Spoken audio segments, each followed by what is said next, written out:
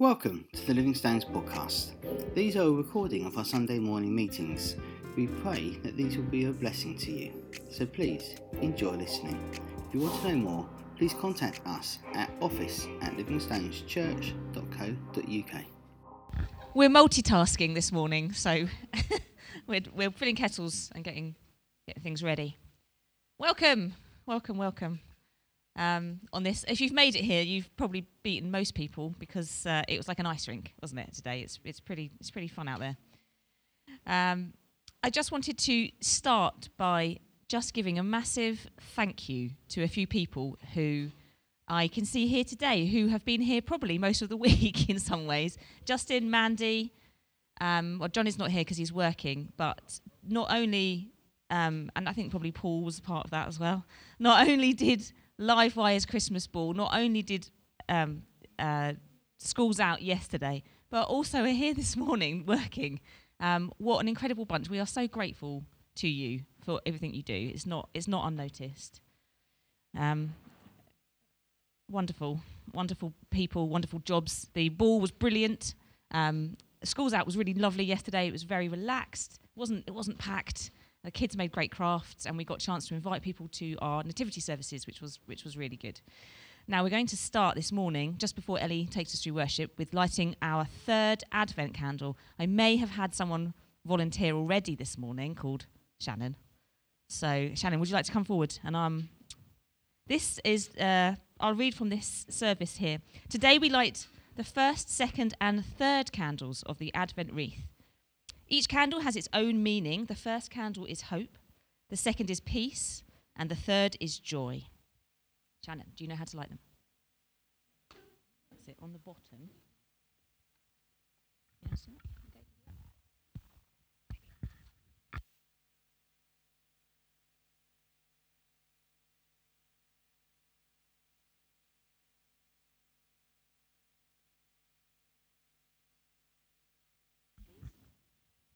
Brilliant, well done, Shannon.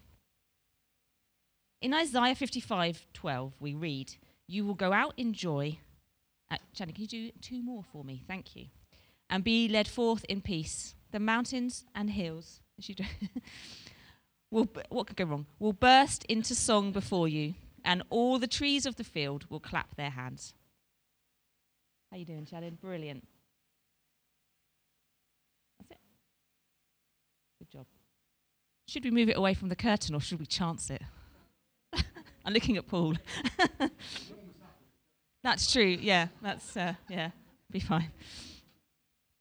Gracious God, you came to us in human flesh, and you live within us in the Holy Spirit.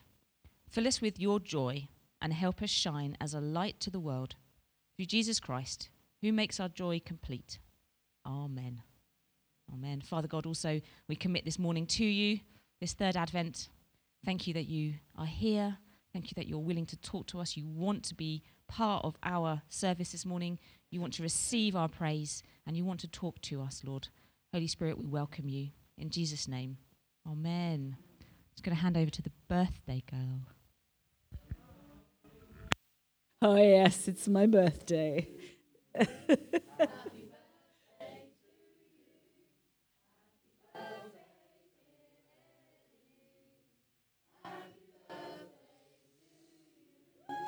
Thank you very much. Thank you, yes. I'm double 23 and a half, maybe, something like that. Yes, and I also worked out that when Amelie turns 30, her birthday's a month before mine. When she turns 30, I'll be 60. So I'll be exactly double her age, and their big birthdays. So we will definitely probably not have a joint celebration because she will be 30, and she won't want to do that.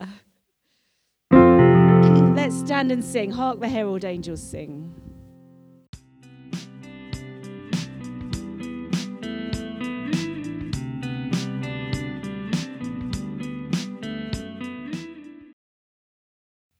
Yes, Jeanette, you said about preparation, and it's really, this season is such preparation, but it's also expectation, isn't it? And we are expecting this. We talked about a king and a prince, and what arrived? A tiny baby. And with that baby was glory and light. It's incredible. What a miracle, actually. Christmas is a really good chance to remember the royalty of our God in a baby. I mean, it's crazy. It's just it's a beautiful picture. I'm going to hand over to Justin for family time. Well, thank you. So, family time. Excuse me. I don't know about you, but there's various things that, for me, still hold wonder at this time of year. I think sometimes as we get older, it's a conversation we have in our house now. You know, the girls are 19 and 21. They are now learning what it is to adult Christmas. Things are different. The wonder of taking an Argos catalogue and ripping it apart and making a list doesn't exist anymore. All that. But there's still things that I think for all of us we can revisit and hold wonder. So for me, you know, the start of Advent candles, all this. During the week, Little Stones Nativity. Now, Little Stones at the moment, all the kids are really, really little. So we're no longer telling Bible stories to children, we're telling them to adults. So how do you do nativity for children who will just sit there and want to run away with the straw from the manger? Well, you get the adults to sit there with tea towels on their heads and be angels and all that and get them to join in. Things of wonder. Now, I grew up in a Baptist church and we filled December with preparations for what would be our big festival service. And that was the massive thing that we did. Our festival day was big family festival service in the morning, sometimes doing it twice, and then in the evening, candlelit service, because we held the civic service. But the kids I used to grow up with, some of them went to the local parish church. And for them, they had a different service, which we never really got involved with. And I never really understood it, because they made these things. If it's going to work. They made these things. An orange with some sweets stuck in it and a candle. Now, some people would think that's a waste of a perfectly good orange. I would think that could be a waste of perfectly good sweets. Because I used to go to their houses and it used to be just sat there with the Christmas decorations going slightly mouldy. And I never really understood it. Until one year, a few moons ago, when we were doing youth work somewhere else, we were invited to actually go to what is called a Christingle service. So this morning for family time, we're going to talk about this. You know, it's not something that in the time that I've been here, we've had a Christingle service. It may be something that some of you have grown up with, because we all have come from different traditions. So here we go. So this is a Christingle. Say hello to Christingle. Oh, you can do better than that. We at least to make it sound like on the recording there's, you know, a room full of people. Say hello to Christingle. Okay, there we go. You can tell I'm getting in preparation for next week, can't you? Right. So a man called Johannes, who was a church minister in Germany, invented this thing 250 years ago. Now, it says he was a church minister. I wonder whether he was a forerunner to some of our youth workers today, continuously trying to work out how do we repackage the things of the Bible, the mysteries of the Bible, so that the people he's talking to can understand them in a way that would make sense. And this is what the Christingle is all about. He wanted to find the simplest way to explain the meaning of Christmas and everything to do with it in the story of God, rather than just on its own. And this is what he came up with. So there are 5 parts to a Christingle. There's the central part. There's the orange. Now, when I was looking for images yesterday, I went through a lot of my resources and I found a really interesting cartoon done one. There's a guy who draws a lot of Christian cartoons, and he had the various stages of Christingle for modern church. And he had the rich church, whereas the middle of this was a Terry's chocolate orange. So, you know, all this different stuff. But there's an orange in the centre. And that is the world. That's our recognition that God created this amazing planet that we live in. But he is the king over it. He rules over everything, and it belongs to him. Then here's the bit the kids always like. I used to, one of the youth work forums, talking to a youth worker a few years ago, said, for about 100 kids, they used to have 25 kilograms worth of sweets. Is this gone? I'm back. 25 kilograms worth of sweets, because they ate more than they put on their sticks. Sweets are good. No matter what you think, a little bit of sweet stuff is good. And God made his creation and the world good. Crammed full of good things. So when the kids do this, every sweet represents something good that God has given us. I'm just going to leave that hang there for a moment, for you to have a little think. A sweet on a stick represents everything good that God has given you. So, in your internal monologue, I'll just like you now to thank God for something good that he has given you at this time.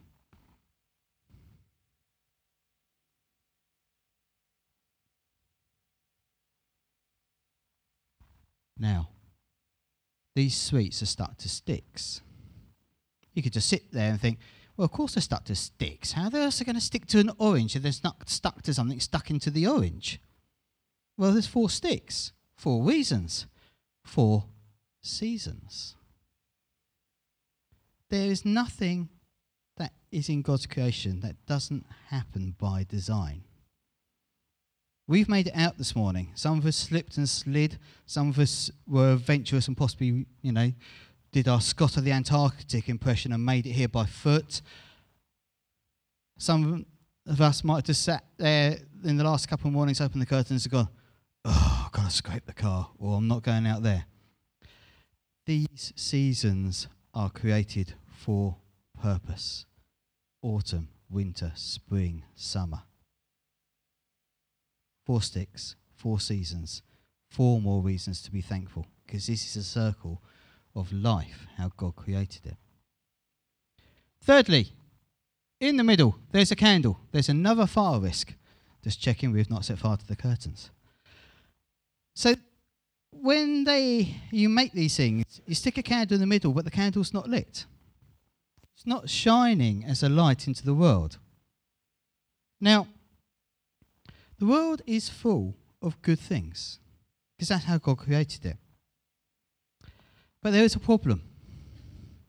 And that problem, unfortunately, is us.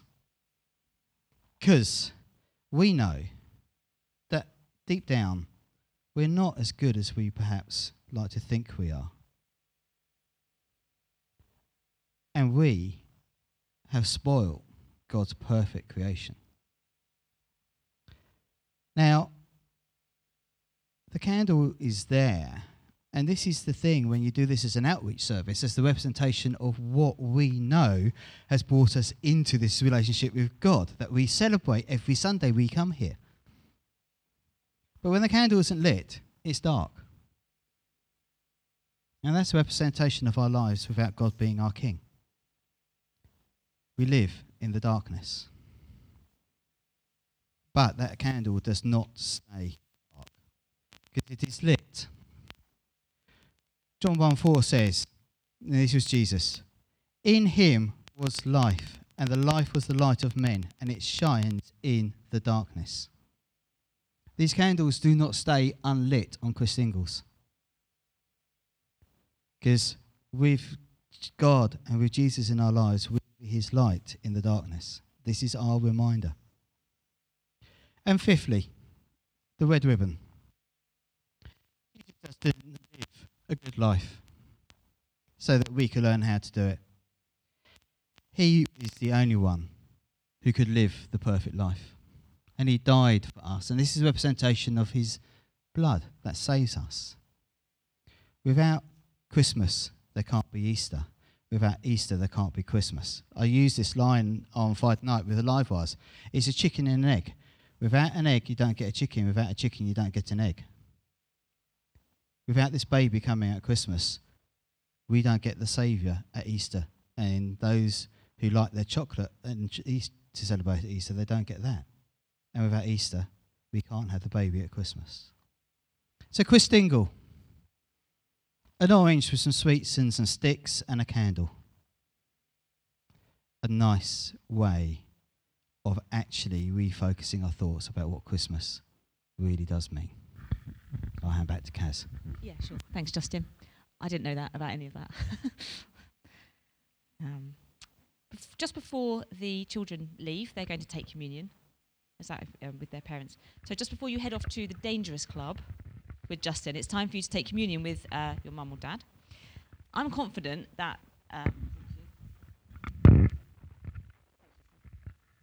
so techy. I'm confident that the parents have explained to their children what this act of remembrance is all about. And we believe that as they grow in their relationship with Jesus and understand the importance of communion, that they're welcome to take it. But I have one question for you, children, before you leave.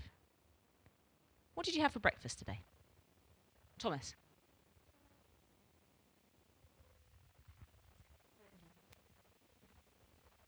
Shreddies.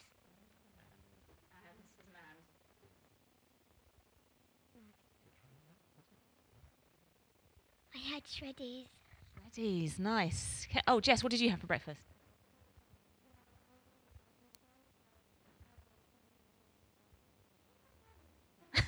There's an argument about how much cereal has been consumed in our house. I don't know about you, but we go through a lot of cereal.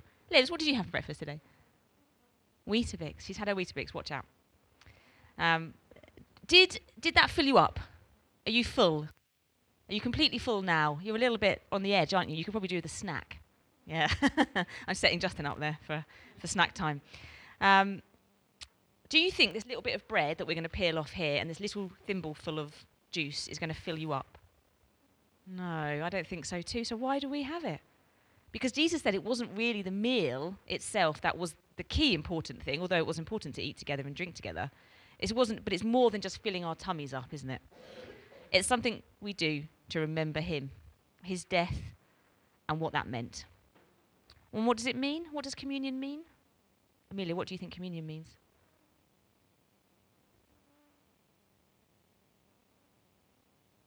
Yeah, exactly that. It means that Jesus died for us. It's a memorial to Jesus' death and his resurrection. And it means that because he died for us, we can have a friendship with Jesus that lasts forever.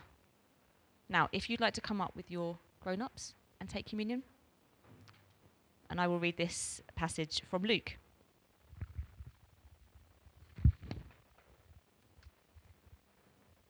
I'll break the bread. And he took the bread, gave thanks, and broke it, and gave it to them, saying, "This is my body, given for you. Do this in remembrance of me." And in the same way, after the supper, he took the cup, saying, "This cup is the new covenant in my blood, which is poured out for you." Father God, I pray for our children, Lord. I thank you for them. I thank you that whether there's 4 of them today, or 6 or 10, however many there are, Lord, they are your children. They're so special and important to you and to us as a church. We pray that as they talk with Justin and learn more about you, that you would fill them with your Holy Spirit and draw them closer to you. In Jesus' name, amen.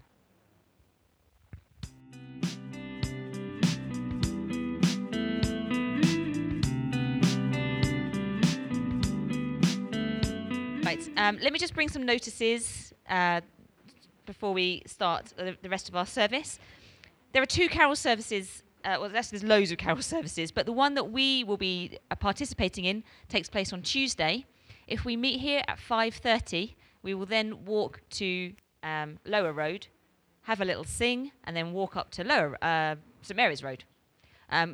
Carol hymn sheets will be provided by Ellie, and you have those, yeah, good. Sure, remember. And it will only be around about half an hour, 45 minutes probably, something like that. But it's a great way to meet the neighbours. We'll hand out some of our service information and invite people down to CommunityWise. Next Sunday is the Nativity, which is another brilliant opportunity to invite people to come along. If you know people with young children who might want to take part, they can just turn up in angel or sheep outfits or donkeys and be part of it.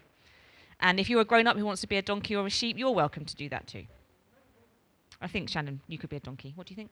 No? Okay. All right. No, thank you. Any other notices have I missed? It's all in the email anyway. Take a look. Right. Before Mandy comes and talks to us from Hebrews, we're going to take communion together. And I wanted just to bring a short reflection about joy, the fourth candle in our Advent series. To be honest, I'd probably relegate joy somewhere behind peace and love, possibly hope as well. It's just such a, it seems like quite a sort of wishy-washy word, joy, joy. But it gets well over 400 mentions in the Bible, which is way more than happy or happiness, which gets a mere 10. And what happens, of course, is we sort of tack our human understanding of joy and filter it through perhaps a cultural lens, weakening it or wrongly defining it and perhaps playing it down. But joy, like peace, love, and hope, is a unique part of our story. And even better, it's given to us. I think the best way to define joy is take a biblical view of it. And this passage in 1 Peter 1, verses 8 to 9, does a great job of setting where it belongs. Though you've not seen him, you love him. Though you do not see him now, you believe in him and rejoice with joy that is inexpressible and filled with glory, obtaining the outcome of your faith, the salvation of your souls. Our joy is inexplicably linked to knowing Jesus, and more than that, loving him. This is a joy that's inexpressible. I find that extraordinary because I think that I can define joy, but I can't actually in the biblical sense. It's filled with glory. It's not weak or shallow or something that's very deep and profound and satisfying. It starts by loving Jesus and it ends in the salvation of our souls. It's powerful. And how do we obtain it? Through faith. It simply says believing in him. Though you do not see him, you believe in him and rejoice with joy. That's incredible. This morning, we take a few moments to pause, reflect, just slow down and come to the communion table. Let's consider joy as part of the bigger picture of our lives. A joy that comes through faith. Let's bring our confession before the Lord and ask him to fill all the gaps, all the missing bits that we need to be filled with, that we hunger and we thirst for him for more, including joy. There's no rush. There's no rush. I'm going to pray, and then please come to the table when you're ready, and Rob and I will serve you. Father, you give us what we need. We don't know we need it half the time, Lord, but you give us what we need. You give us pause to think, for joy, for hope, for love, for peace, all these amazing gifts, Lord. They're a gift, and they all start with believing in you. And they end in our salvation. Father, it's beyond understanding, and yet we ask for it. As we take communion now and think about the huge sacrifice you made, the ultimate sacrifice, give us what we need. Thank you, Lord Jesus, for the promises we have in you. In Jesus' name, amen.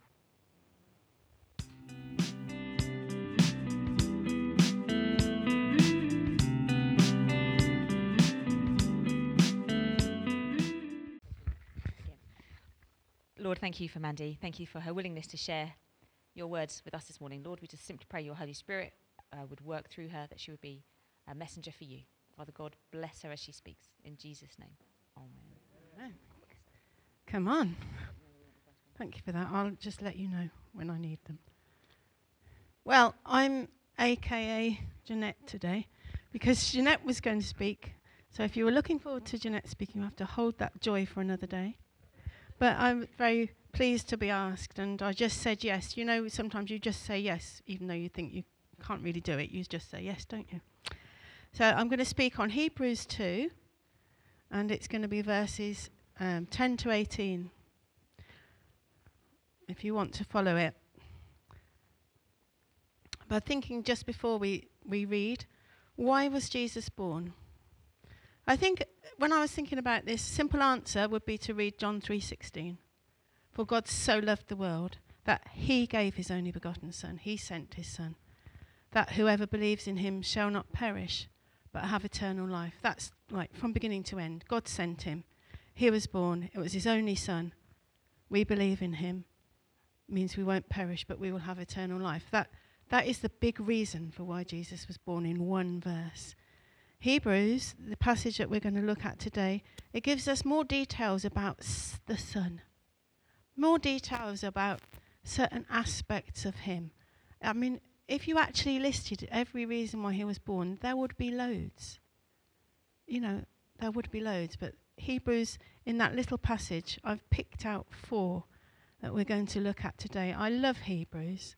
It's one of my favourite books. So I was not brought up in a home that read the Bible or was Christian, and I didn't understand the Bible. We had one on the shelf with the Apocrypha and everything else, but I didn't read it. Nobody read it, actually. And it wasn't until Sunday school, when I happened to be teaching Sunday school in a Quaker meeting house, because I was the only person under 70 that was there, and there were a few children. It was the wrong thing. That they shouldn't have asked me, because I didn't know the Lord. But anyway, God was in it. There was a little boy called Michael who brought a Good News Bible with the pictures in, you know, those lovely ones. And he made me enthusiastic for it, the Bible, because I saw this is a book I can find something in that at last I need to know. You know, I was in a fog at that time, not realizing even that Jesus was still alive. Honestly, and I didn't realize that Africa had lots of nations in it. It wasn't just one country. I don't know. I was brought up okay, but I didn't apply myself. I think that's what it was. I was busier with other things, which weren't always good things. So I do love Hebrews. It particularly is a key to understanding the Old Testament and understanding why all those things happened. It says in Hebrews, they were shadows of the things to come. And this book, it puts them together so that you can understand the Old Covenant, the New Covenant, how the New Covenant is better than the Old Covenant, how Jesus is higher than angels, and how he became lower than angels for a short while.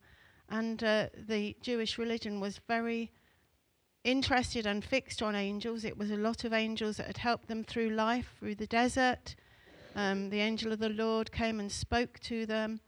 And, you know, people expected to see God via angels. And the Hebrew congregation that this was written to, Jewish people, who we'd now call Messianic Jews, had been brought up, as Jeanette said weeks ago, for centuries and centuries, with knowing only the law.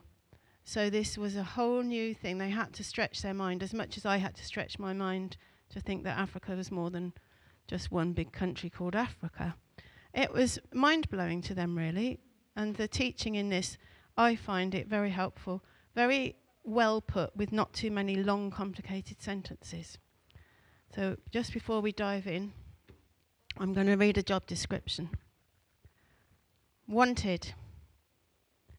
Making yourself vulnerable in weakness, you will be required to shiver in a stable and sleep on a bed of straw. You will be part of a family whose lives you will change forever, causing them at times to be on the outside of their community. To that community, you will be a source of shame, fear, and jealousy. There will be conflict with the leaders, especially regarding their religious laws. You will be without a home later in life, be misunderstood and misrepresented, betrayed by friends, spat upon, humiliated, scourged, taunted, tortured, and eventually executed as a criminal. Not the sort of job you would probably advise your son to go for. In God's goodness, how difficult to go through suffering ourselves, but how much more difficult to watch a son or daughter go through suffering. I mean, I've only watched a small amount of suffering in our family compared to what people have, but you wish as a parent you could take it on for them. How difficult for God to allow his son to go through that. So we're going to start with just verse 10. In bringing many sons to glory, it was fitting that God, for whom and through whom everything exists, should make the author of their salvation perfect through suffering. Could we have the first picture up, please? I've got 4 pictures to help us remember these 4 things that I'm going to bring out. The first one is an empty cross, which we often see worn as jewellery, an empty cross. Sometimes the cross has Jesus on it. I asked particularly for the empty cross because that shows he's not on it now. We are completing his suffering here on earth, it says in the Bible. So when we suffer, it's a little bit of what Christ is suffering, especially when we suffer for him. So why did God choose to send his son into the world as a human being? Why did he require that Jesus suffer like he did? Why did he have to endure the shame, pain, and horror of the cross?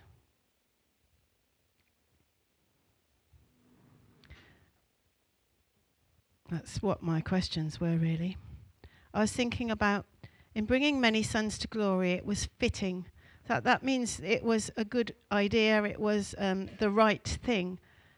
This is what God had decided, that even though he made everything and everything exists through him, he would make the author of their salvation perfect through suffering. The other words for author are captain, founder, pioneer, trailblazer.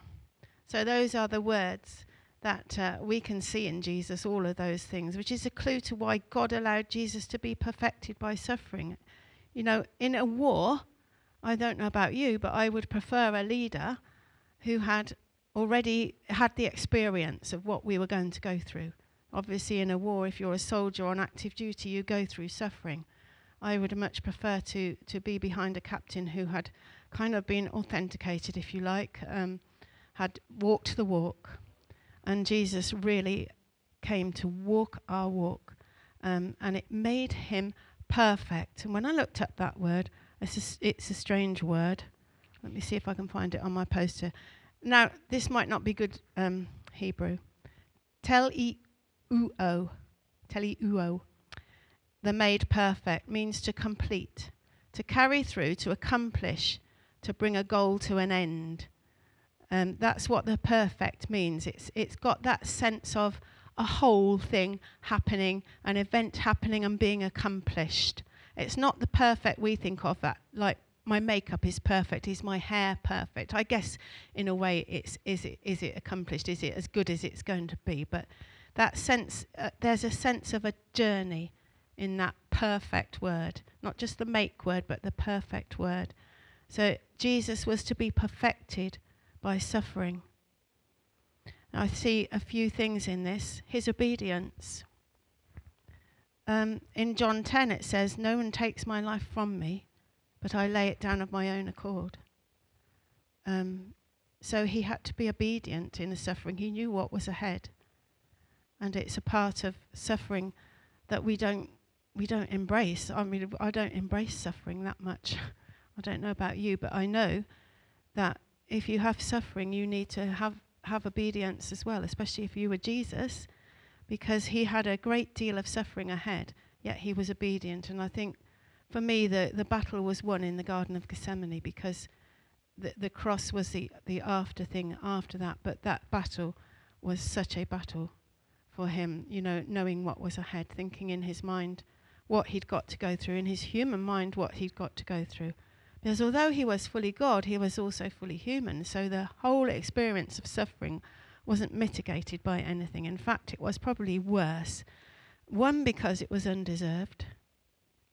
So it wasn't his own. He hadn't smoked 40 a day for 100 years and then got lung cancer, or, you know, he hadn't gone out in a fast race car and smashed into a wall because he was drunk. that is suffering, but there's something behind that. We can decide how we're going to live life without that type of suffering to bring it on us. And we can come out of those behaviours, especially when we know God. But he had to go through undeserved suffering. And in his suffering, he identified with humanity. So he had to be fully human, which is one of the reasons why he was born. He had to be fully human to identify with us. He faced death like all of us. We all face death. And it was to bring us through to glory, which is an amazing thing. Now, when one of our children was 9, she had to go in for a serious operation. And then she had to have another one at 11 because she was born with scoliosis, but it was a bad sort. And I can remember walking down an alley feeling quite upset about all this. She was diagnosed at 2, but she had the operation at 9, knowing that she was going to go through a lot of suffering. And I almost had said this to God, but he stopped me actually. My prayer was going to be, don't let her go through any suffering. I don't want to go through any more. But then I remembered, he reminded me that actually she was being made whole through suffering that time. I would never, ever ask her to do it or make it happen, but she had come so close to God in that time. She was a Christian, and the amazing thing was, just at that very time, there was a lady doing a survey in the hospital, and she was doing a survey on how people get through operations, how resilient are they.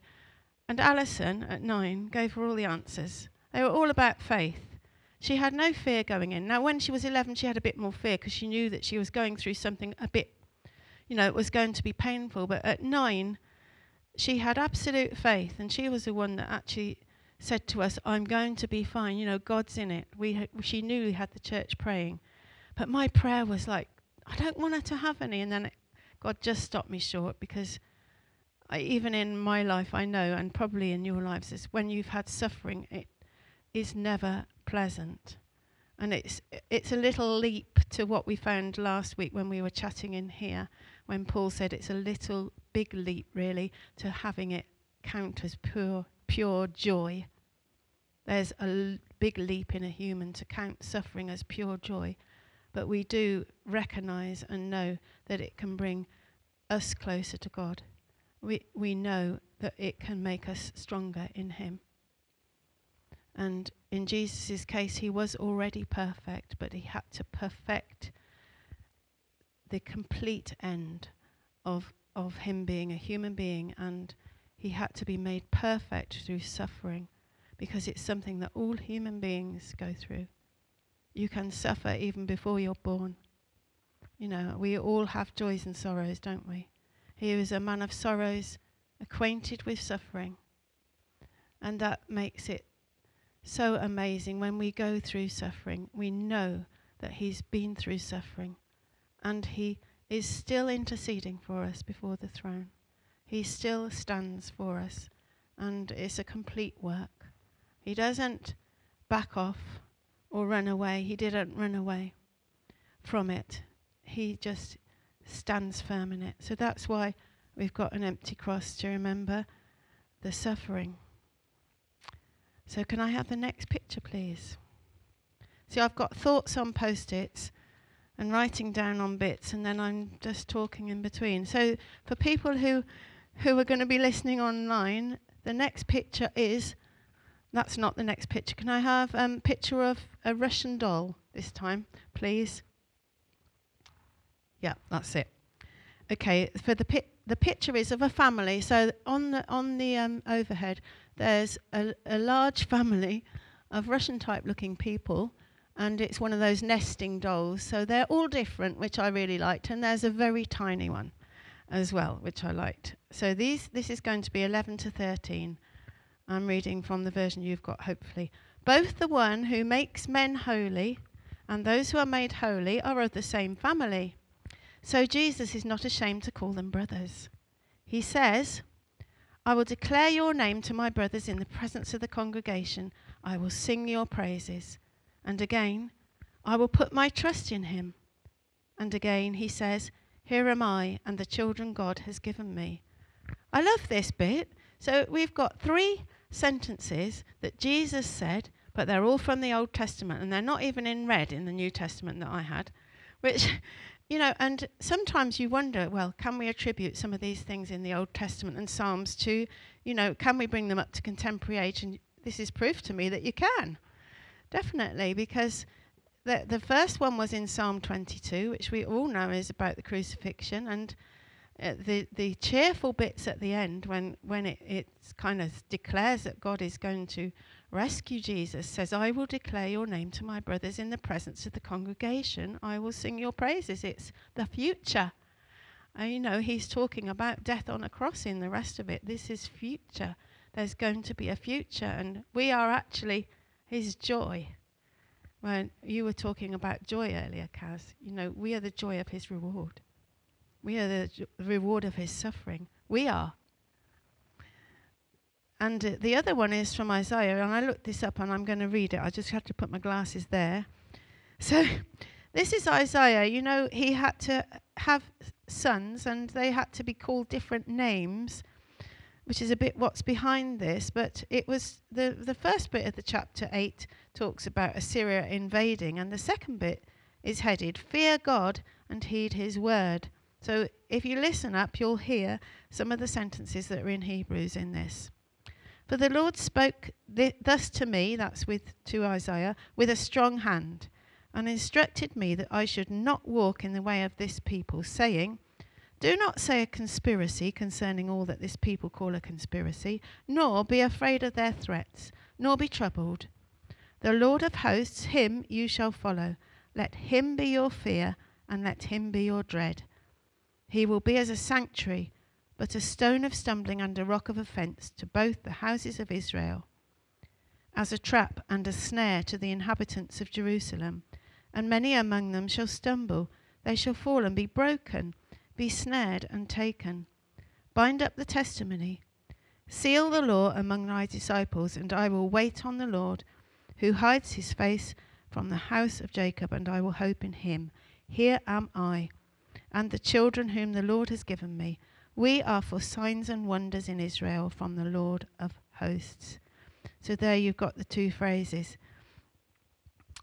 I'm not sure if it actually said 16 in that version, 17 and 18. Yeah, and I will wait on the Lord. There it is.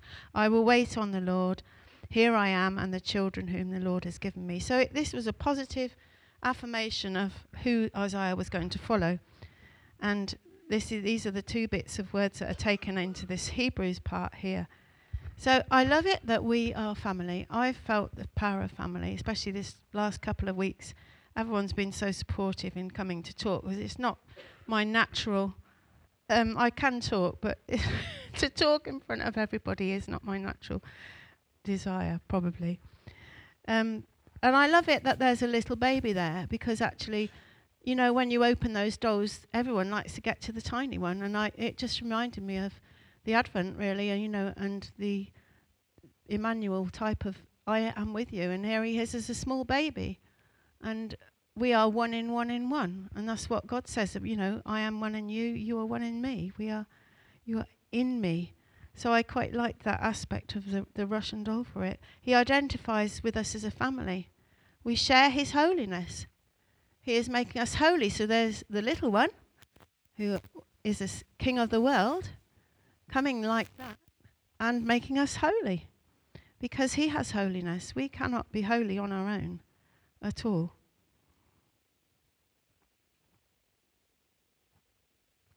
Families. So he has set the lonely in families. He has set lots of us in this family. I work in linking lives sometimes with people who are on their own and lonely. And to be honest, there's a stark difference between the bitterness of facing death in some of those people who do not know the Lord and the people I meet at Victoria Baptist Church on a Thursday afternoon who are all over 80 and who are facing death and suffering, but they have very little bitterness of it. And I just really think, God has done something amazing. He's set them in his family. They're going to die physically just the same as the people outside his family, but there's a huge difference. And I can see them being made holy, because holy, being sanctified, doesn't just mean that you're going to have some sort of thing come on you that's going to make you perfect. It means you're devoted to God, you're separated from sin. And it is sin in us that starts us to fear and worry about things that are inevitably going to happen. And then the enemy takes that, Satan takes that, and causes a huge anxiety in us and bitterness about dying. We are separated from sin, and we need to be glad about that. We need to be glad that we are separated. I think the piece in Isaiah that I read is a little bit like what Joshua said, as for me and my household are going to serve the Lord. So I want to encourage us all really to carry on serving him. When the going gets tough, to carry on serving him, because there's a huge reward, and we are being made holy even now. So God, when I woke up this morning, I didn't know quite when I was going to use this, but it's now. He gave me 3 short sentences. I had to run into the kitchen and write them down. I've got to that age when I think of something and I have to write it down quick. He said, this is how to live like I did, like Jesus did. He said, live with the truth of Scripture. Live with complete dependence on God, and live to make the fruit of the Holy Spirit within us. So live with all those powerful things that the Holy Spirit does in us, the goodness, the kindness, the patience, the joy, all those things, the self-discipline. Live with them, those 3 things, the truth of Scripture, be completely dependent on God, and live with those things. And I know in his suffering and part of the human family, Jesus often got fed up with us at times. He said, why am I with these people? Which we would be just the same, wouldn't we? And also he was very joyful about us. He was joyful, so joyful to the point that, he went to weddings and enjoyed life. He enjoyed life here on earth. And John the Baptist had to send someone to him to say, are you actually him? Because you're enjoying life too much. Why are you not fasting? But there you go. So that's family. Can we now have deadly scorpion, please? Apparently the most deadly scorpion is the Brazilian yellow scorpion, but I just got this one really to remember. So we've got the cross for suffering, we have the nesting dolls for family, we have the scorpion to think about, the sting of death. So we're now on verse 14. Since the children, that's us, have flesh and blood, he too shared in their humanity, so that by his death he might destroy him who holds the power of death, that is, the devil, and free those who all their lives were held in slavery by their fear of death. For surely it is not angels he helps, but Abraham's descendants. And I'm so glad it was communion today, because every time we take this, we remember Jesus broke flesh and shed blood for us. And it's a little picture of him sharing in our humanity as much as anything else. It says here that he shared in our humanity. Because we have flesh and blood, he had to be born, Christ had to be born and have flesh and blood. Death has lost its sting, it says in the Bible. The wages of sin is death. So basically the analogy is, if the scorpion stings you, actually I read that they're not all deadly poisonous, but they're all very unpleasant. And once we were in Africa on an outreach in a field, there was a big stage, and I don't know if people have been to Africa here, they've seen this. There were loads and loads of people outside, and lights, and very loud music, dancing, and it was in a field, and there was nothing really else for them to do, so they all come, and there were like witch doctors going round and round on mopeds around the field to put curses on us, and we were there, and there was a strong, powerful preacher, probably just warming up the congregation, I think he was, and he had all kinds of lovely robes on, and my friend and I were at the back, and we were kind of the prayer wall, a little bit of the prayer wall, praying for him, praying for the event, praying against, anything the enemy would want to do. And then, so he's standing at the front of the stage, looking out on the field with these arc lights, and then my friend noticed, just coming towards him quite fast, was a scorpion. So we had to like say to someone, look, and they had to go on stage. You know how you go on stage like this? So for people that can't see, when you're trying to do something unobtrusively, you look really obtrusive so everybody can see you. You bow down and you scuttle. Well, that's what they did. And went to get the scorpion because they didn't want to, obviously, to pay a lot of attention. But he was literally about to stand on it, and he could have been taken out by it because the Brazilian one has very bad venom. I just think it's a little bit, I'm glad it's a little thing. I could have chosen a snake, probably would have been a better analogy in some ways because Satan is portrayed as a snake, a serpent. But the thing I like about choosing the scorpion is that it can bite you and you don't die of it immediately. Its poison goes in. And I think with sin, it doesn't always have to be a big thing, does it? We are born with a nature that's going to go to sin, and it runs to sin. We have a sinful nature. You can tell in little children. They're so delightful to hold a new baby. They feel so sinless, don't they? They look so perfect. It's a bit of therapy. Not at the middle of night when you really want to get to sleep after a lot of vomiting and everything else. But there you are, a newborn baby. It soon becomes apparent when that child is a little older that they have a will, a very strong will, and we do as well. We have a will, that will take us to places we shouldn't be. My will took me to places as a teenager where I shouldn't have been. And actually, what happened to me as a teenager is quite common, I think, because, again, when I was on mission in Moldova, we had an evening when we weren't out preaching, and there was a group of young people. They're all in their 20s, apart from me and my friend. And we began to give testimonies. And I was shocked by the commonality. The commonality was that as teenagers, all of us had deeply gone off the rails, even if we had been in a Christian family. But worse than that, the fear of death, I don't know, but we were doing things that would make us die easier.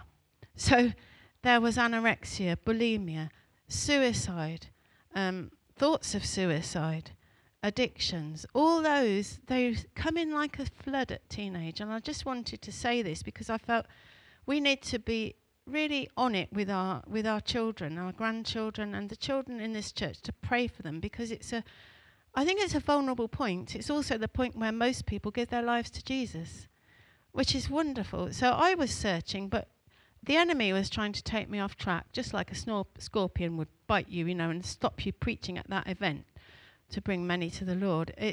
He constantly tried, and I didn't know it was him at the time, to take me off track. And I feel it really has, he has a go at your self-esteem mostly. So you start to feel really rough. And I know it's a bit of an oxymoron to say you have a fear of death and then you sort of indulge in behaviours that will take you to death. But I think for me, it was because death made you feel angry and helpless, and what's the point anyway, if we're all going to die. And when I was a teenager, there was all the thought about nuclear war.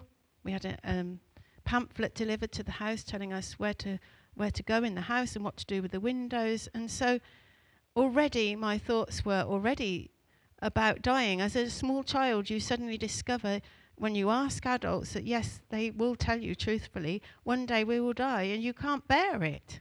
I can remember thinking, my own children, like, you're not ever going to die, Mum, are you? Well, yes, I am.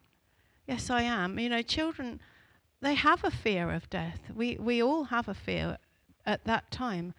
And it just says in the word, that Jesus came that he might destroy him who holds the power of death.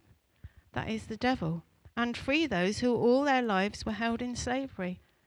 Somebody in Northampton had written up on an overpass and on a bus stop the word cravings in red spray paint, which we noticed as we were prayer walking, and we thought, this is like they're speaking cravings over the community in a bad way. We would if we had to write anything, we'd probably write blessings or love or joy, but these people, I don't know who they were, had written up cravings. And I think that is one of the things, you get the power of death, the slavery A craving leads you to an addiction, and it's slavery. My own personal addiction, if you like, was anorexia and bulimia. So it started with a low self-esteem. The enemy gets in, doesn't he? I thought it was quite all right. I thought I was in charge of it. Then you realise it's in charge of you, don't you? And Jesus is so taken away that. He took that away instantly for me. Not instantly I was saved, but there was one morning I just couldn't do those behaviours anymore. Just stopped. And I've heard other testimonies, he does sometimes just stop stuff. And other times he leads you into better pastures, doesn't he? So you don't have to do them anymore, and you lose that feeling of a low self-esteem. And so don't expect it to be in you every day that you have a high self-esteem. That doesn't happen, especially when the accuser's about. He often uses other people to accuse us, and especially in marriage, that is something Tony and I have to work on. It's so easy to blame each other and to use words. I'm really grateful that he's a bit deaf at the minute, because he can't hear what comes out of my mouth first. And then he says, "What did you say?" And I'm like, "I don't want to say it again." So when I was younger, I thought I need to tie a tea towel around it, because God was changing me bit by bit, making me holy, taking away that fear of death. And it's not going to be perfected in me until beyond death. I can pretty be sure of that. So the absolute joy for me has been that Jesus' death resulted in the death of death. It can't hold us any longer. It couldn't hold him. He died a physical death, but because he was perfectly sinless, the resurrection and life that he had earned, he gave to us, his brothers, one holy family. And I would say, blessed are those who know God and are baptized into his Pesach protection, which Ellie taught us about. Death has lost its sting. We are really blessed if our teenagers can get by and find the Lord in their teenage time, because they will then leave that life with protection on them. Protection from scorpion of the enemy. So could we have the last picture up, please? Am I doing all right for time? That's good.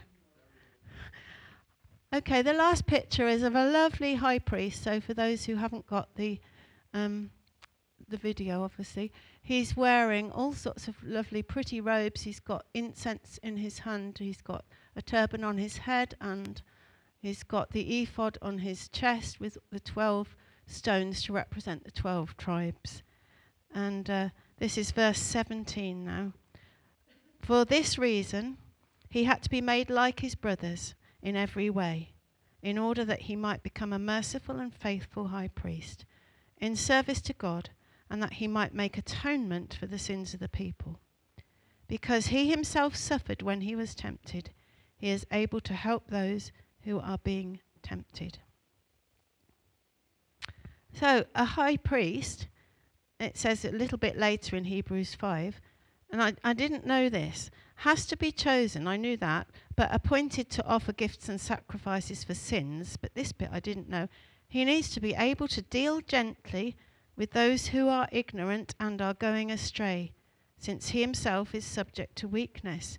Now, I've only ever thought of the high priest as being a bit like, very pharisaical, that like, you've sinned, that's it, we've got to kill the calf, that's it, you come and you bring your lamb or whatever, 8 o'clock in the morning, we'll sort it out with that. But by New Testament times, this was the description of a high priest, able to deal gently with those who are ignorant and going astray.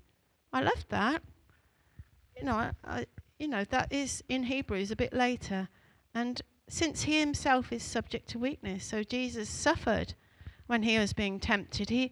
Although he was 100% human and 100% God, he suffered when he was being tempted. And when we're tempted, it's suffering to get over it sometimes, isn't it? We have to try and be obedient to God in it, because temptation doesn't come from something that we're not bothered about. It's usually something we're highly bothered about. He had to identify with us completely. I just looked up the word atonement. which most of you know, but I'm just going to go through it a little bit. So one day a year on Yom Kippur, the Day of Atonement, people of Jewish faith repent for their sins. One day a year. They still do this now. The Hebrew word is kafar. Is that right, Paul and Martin? You are excellent Hebrew scholars. In OT, and it means to cover. Okay, to cover. I'm going to cover up the giraffe on the lectern, just to remind you. It means to cover. Atonement involved the sacrifice of an unblemished and innocent animal. By the shedding of blood, God would see the sins of the people covered. And I've heard so many times people say to me, when God looks at you, he sees Jesus. There's no sin there, but you keep a short account with God. That's what he sees. He doesn't see your sin. It's as far as the east from the west. It's gone. He's forgotten it. Don't remember it yourself, because it will mess you up. If he's forgotten it, you can. The high priest entered the Holy of Holies to burn incense and sprinkle the sacrificed animal's blood 7 times on the mercy seat on the Day of Atonement. He did it in fear and trepidation, a matter of life or death for him, because he could be killed at any moment were he to be found in any way to be unclean. And I do know this, he had to have a little bell attached to his ankle, and if they heard it stop ringing, it meant they got to pull him out by a rope, because there was a rope attached to his ankle. Rather, the rope was attached to his ankle, the bell was attached to his tunic, I think. And they had to pull him out. So he had to be 100% sure that he'd already made his own sacrifice. Our high priest in Jesus is perfect. It was a once for all sacrifice. It does not have to keep happening every year. We don't have to go with our lambs. A very strong description of Jesus for these Jewish believers who had come out of the synagogue and are suddenly without the high priest. It's a bit like, I suppose, a Catholic coming out of the Catholic religion and not having a confessor. He was their high priest that dealt with their sins. And I love it that the person writing this had given them this really good assurance that they still have a high priest. They had relied on the high priest over centuries, and to suddenly be without him must have been quite a mindset to get into. And, they had to come out of the synagogues. What a temptation they had to try and go back in, because they'd lost their whole Jewish family. It would be like me being put out of here today. You can't come anymore. That's it. You can't come anymore. You believe in Jesus. And actually to come in again, you have to renounce him. That's where they were. So it's wonderful that the writer of Hebrews told them about suffering. He told them about being a family. There is a family. You've lost a family, but you've got a bigger one. It's all better things. Jesus is better than angels. The things he brings are better than angels. You've lost the power of death over you, the power of the sting of sin, gone, destroyed.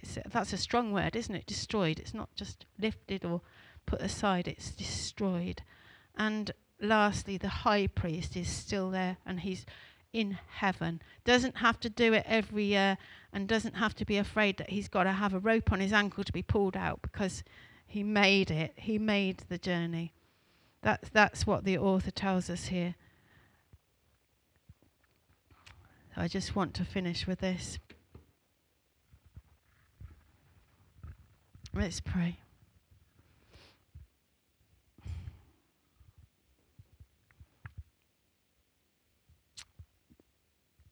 Lord, we started this with job vacancy that none of us would have been able or had any desire to fulfill. The job's been filled. We see you, Lord, before the throne of God, interceding for us. We thank you for the gifts you give us, but even more for your birth, life and death, which bring us forgiveness and raise us up to serve you in love. So we ask you this Christmas to give us clarity in what we say and do, to share your wonderful message, a message full of wonder, a message this broken, aching world is longing to hear. Father, we thank you for these scripture passages in the Bible, Father, that bring Jesus alive to us, that bring aspects of him that we don't always think about. We thank you that you comforted those Jewish believers through this writing, probably over centuries. We thank you that we can read it now and we can rejoice in its wonderful message as well. We thank you, Jesus, that you were born, that you chose to stick with it and to see the journey through, perilous, dangerous as it was, painful as it was, Lord, beyond what we can imagine, ask, or think about, Lord.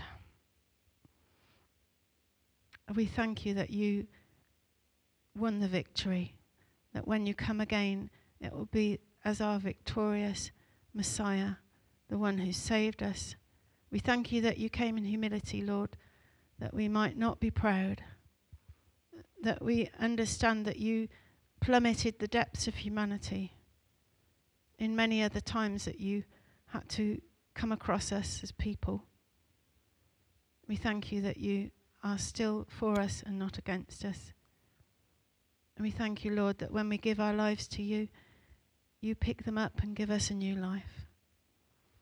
We swap our sinful nature for your new nature, Lord. We're born again into a new kingdom. So, Father, be with us as we go out from here today. Fill us with that joy that Kaz was talking about, and help us to remember, Father, how amazing what you did was. How amazing it is to hold a newborn. And Father, let us hold that newborn Christ in our hearts today and always. Amen. That's a lot.